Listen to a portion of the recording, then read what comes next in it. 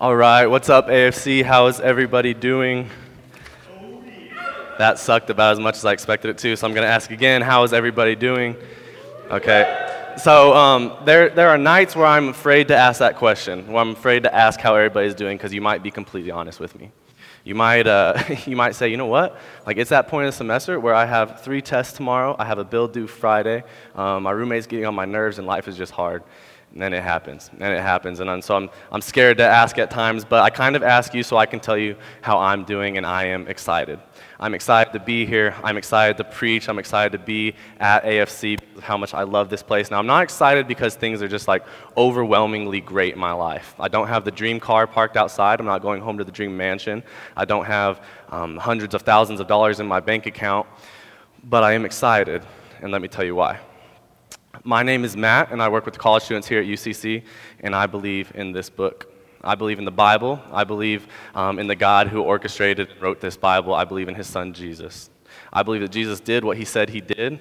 I believe that God is going to do what he said he's going to do, and because of that, I am very excited. I'm excited to preach. I'm excited to tell you about stories within this book that have had great impact on my life.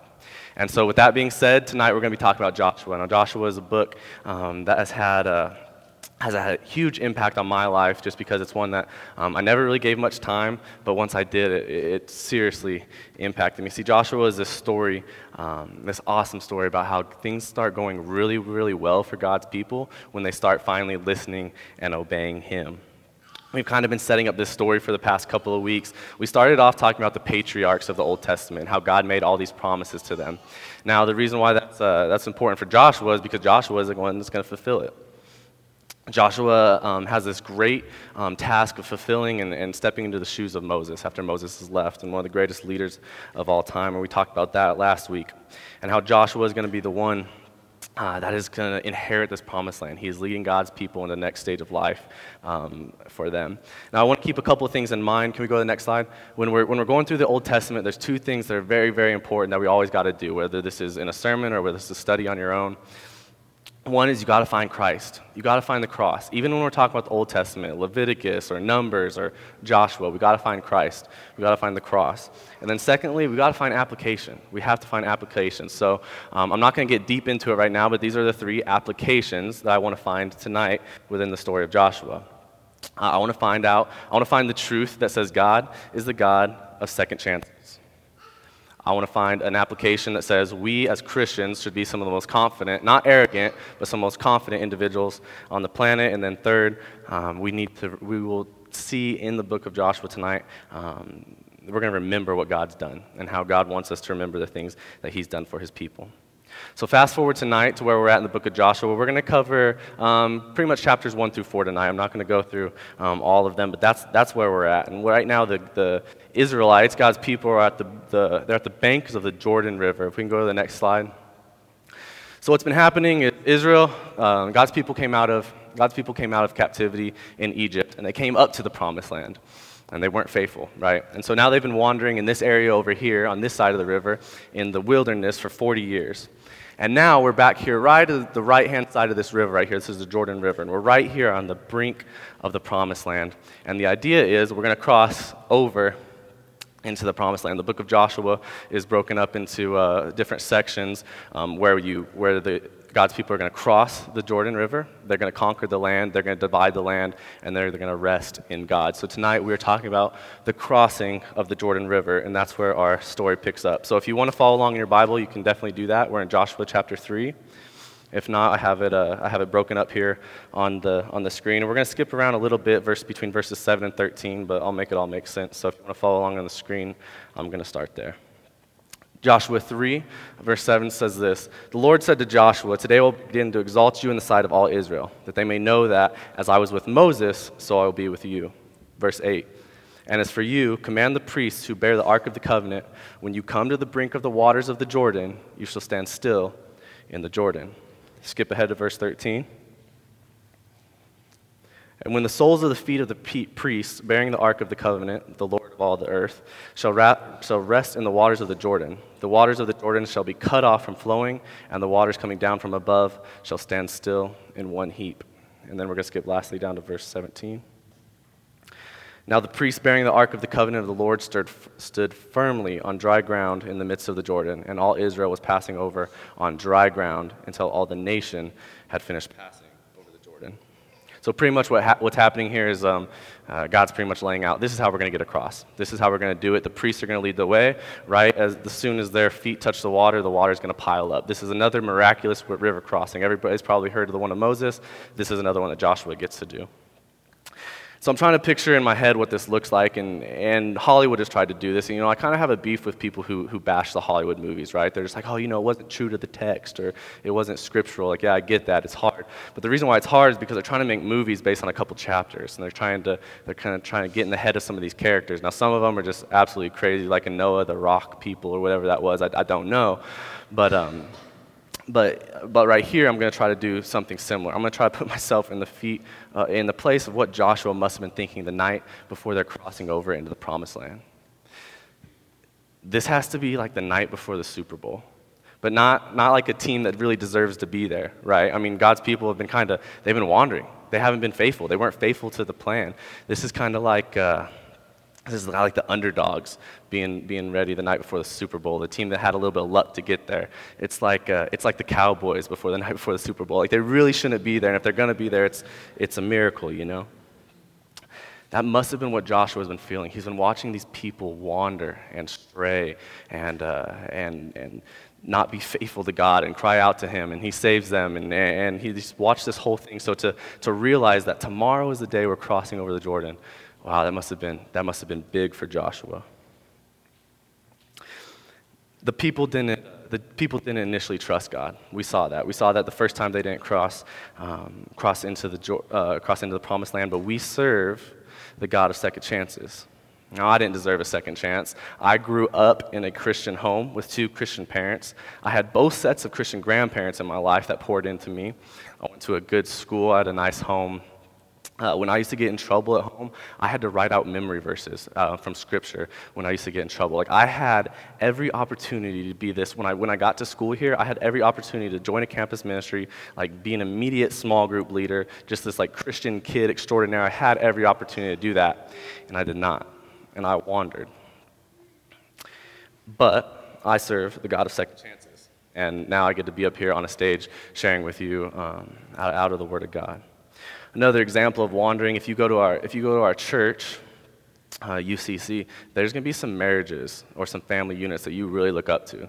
Now, the thing is you don't know the stories behind all of them, and neither do I, but I know a couple. There's some husbands in our church that I really, really look up to. They're super gentle with their wives. They're great listeners. They're really good fathers. And the thing about this particular couple of couples that I'm thinking about is the husbands were cheaters. The husbands were cheaters. Now, because they serve a very big God, and they had some very faithful women in their lives that stuck by their side, their marriages have been redeemed. Their story is brand new, and as a couple, I can still look up to them and say, like, wow, like that is an example of Christ in the church right there, because we serve a God of second chances. Another example, I had a friend who kind of had a story kind of like mine. He was adopted at birth, but he was adopted into a Christian home. He was adopted into a family that had 2 Christian parents. They were very involved parents, and just a very safe family atmosphere. Now, when he got to college, his story went a little different, and he found his way to this nasty, nasty drug called heroin. Statistics say that a male 18 to 24 who gets addicted to heroin and enters a rehab facility has a 5% chance of being rehabilitated. It has something to do with the age that we are as men and how stubborn we are at this age. That, coupled with the nasty effects of the drug, it has this really big impact. On males our age. Now, my friend has some residual things that are left over. There are a lot of things he has to deal with because of what this drug did in his life. But he is not addicted to this drug anymore because we serve a God of second chances. Israel was a pretty undeserving nation, but God had made them a promise. He said, "I will be their God, and they will be my people." It's simply His character. He is who He says He is, and as long as you still have breath in your lungs, you are still eligible for the second, the third, the fourth, the fifth, and the sixth chance. That's grace. That's the God you serve. the God of second chances. Now, unlike the husband who cheats on his wife and he has to go back to her and he has to plead and he has to beg and he has to apologize and he has to work back for her trust and it's going to take a lot of time for healing. He doesn't exactly get to go back with confidence. But the thing about a relationship with God, the thing about grace, is it's this instantaneous experience. It's this experience that smacks you right in the face, where God's like, I'm ready to restore you right now. 3 weeks of straight Bible reading or 100 straight days of prayer, whatever spiritual discipline you can make up in your head, it doesn't really work like that. Grace immediately changes things.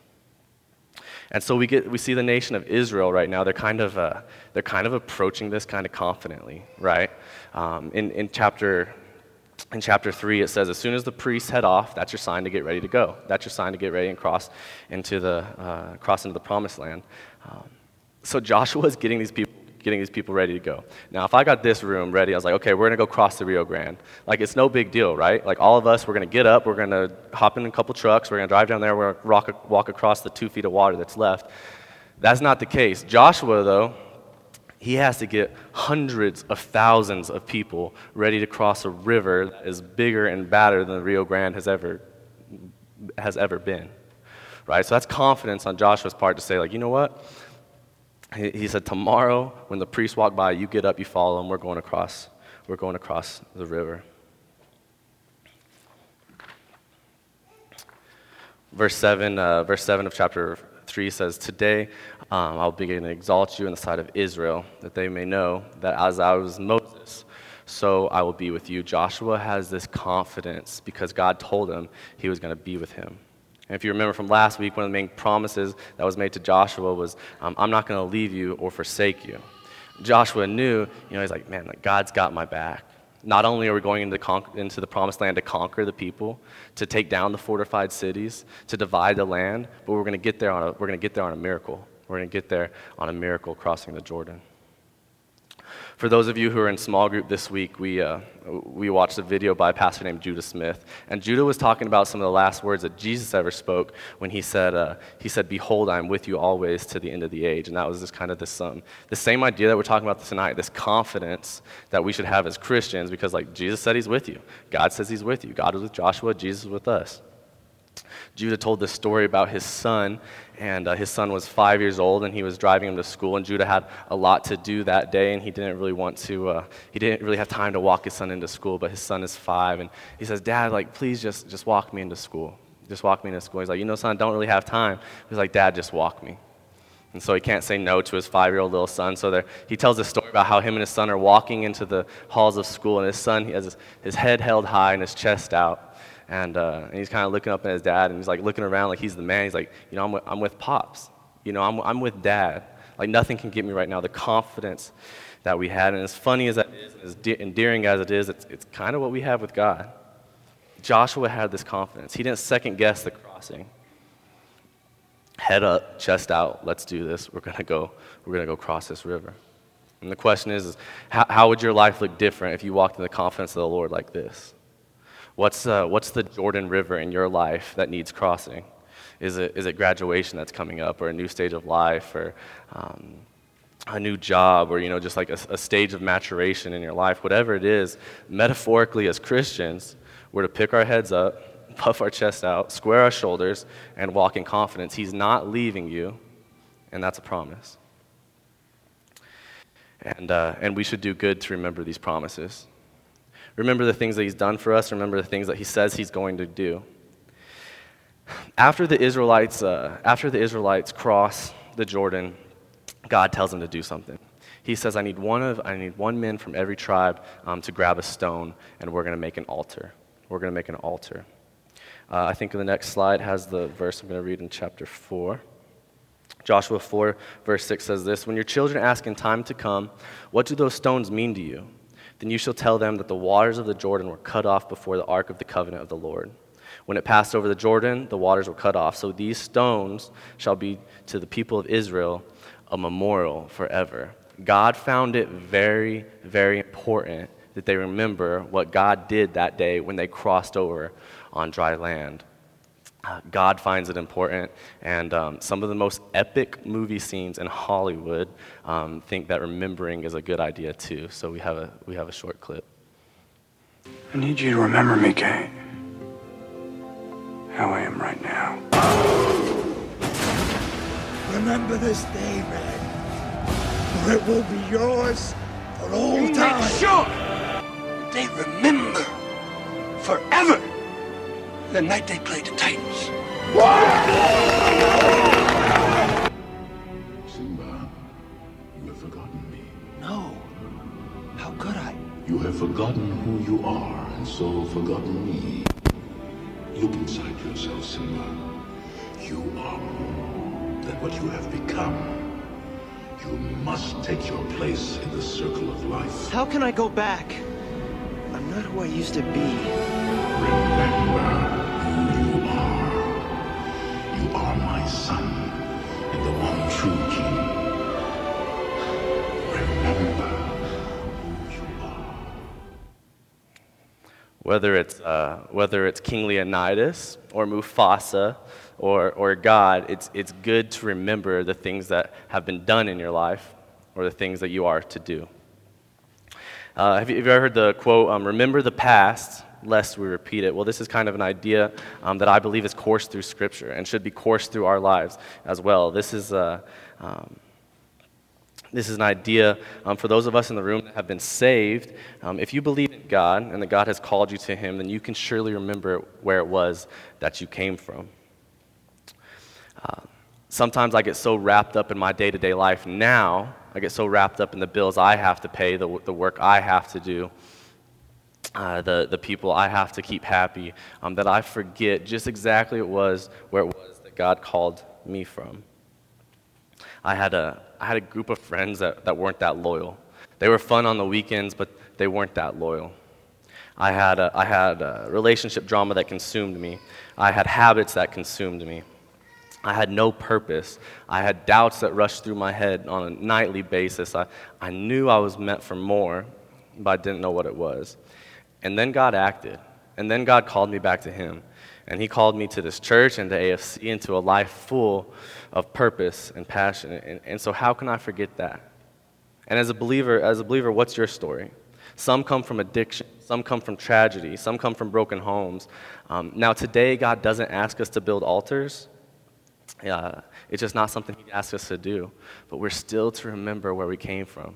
We were dead in sin.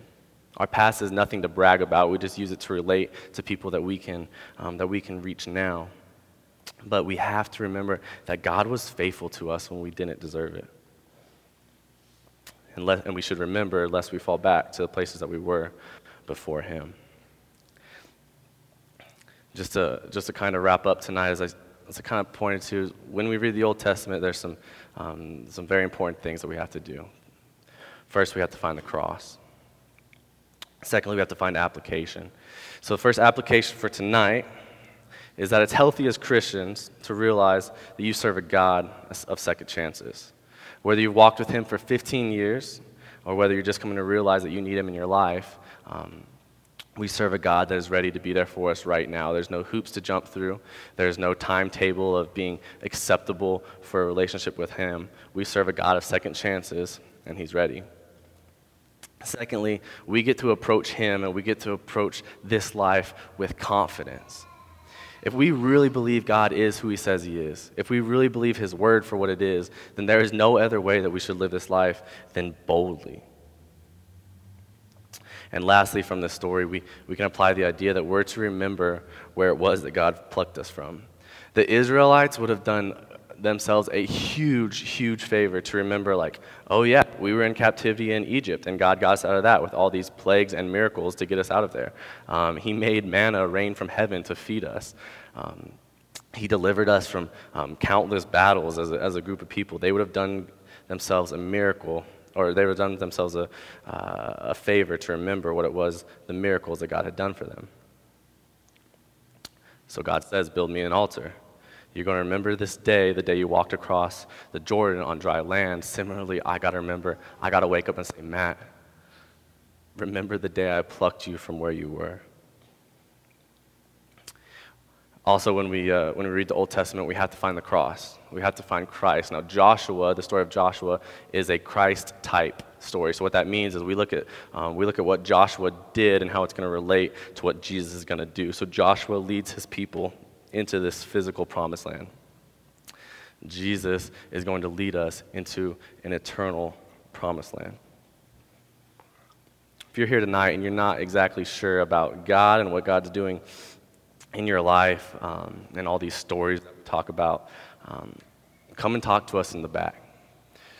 One of our interns had a coffee date this week, and the person he was with said, I've always had all these questions about God, but nobody's ever taken the time to let me ask them or to answer them. That's our job. So right now we're going to be in the back. If you're a non-believer and you just have questions and you want to set up a coffee date or you want to talk tonight, let's talk. And believe you're here for a reason. And if you're a Christ follower, and perhaps if you've been more of a wanderer as of late, come pray with myself or one of the interns in the back. He is a God of second chances. We do get to approach him boldly, and we get the awesome experience of remembering what he's done for us and what he's going to do in the future. Will you pray with me?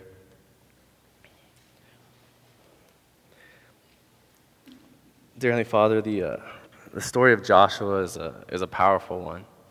You did miracles, and you gave second chances when your people didn't deserve it. And tonight I can stand here as a servant, and I can tell you, I know I don't deserve what you've done for me. But I stand here and I remember what you've plucked me from.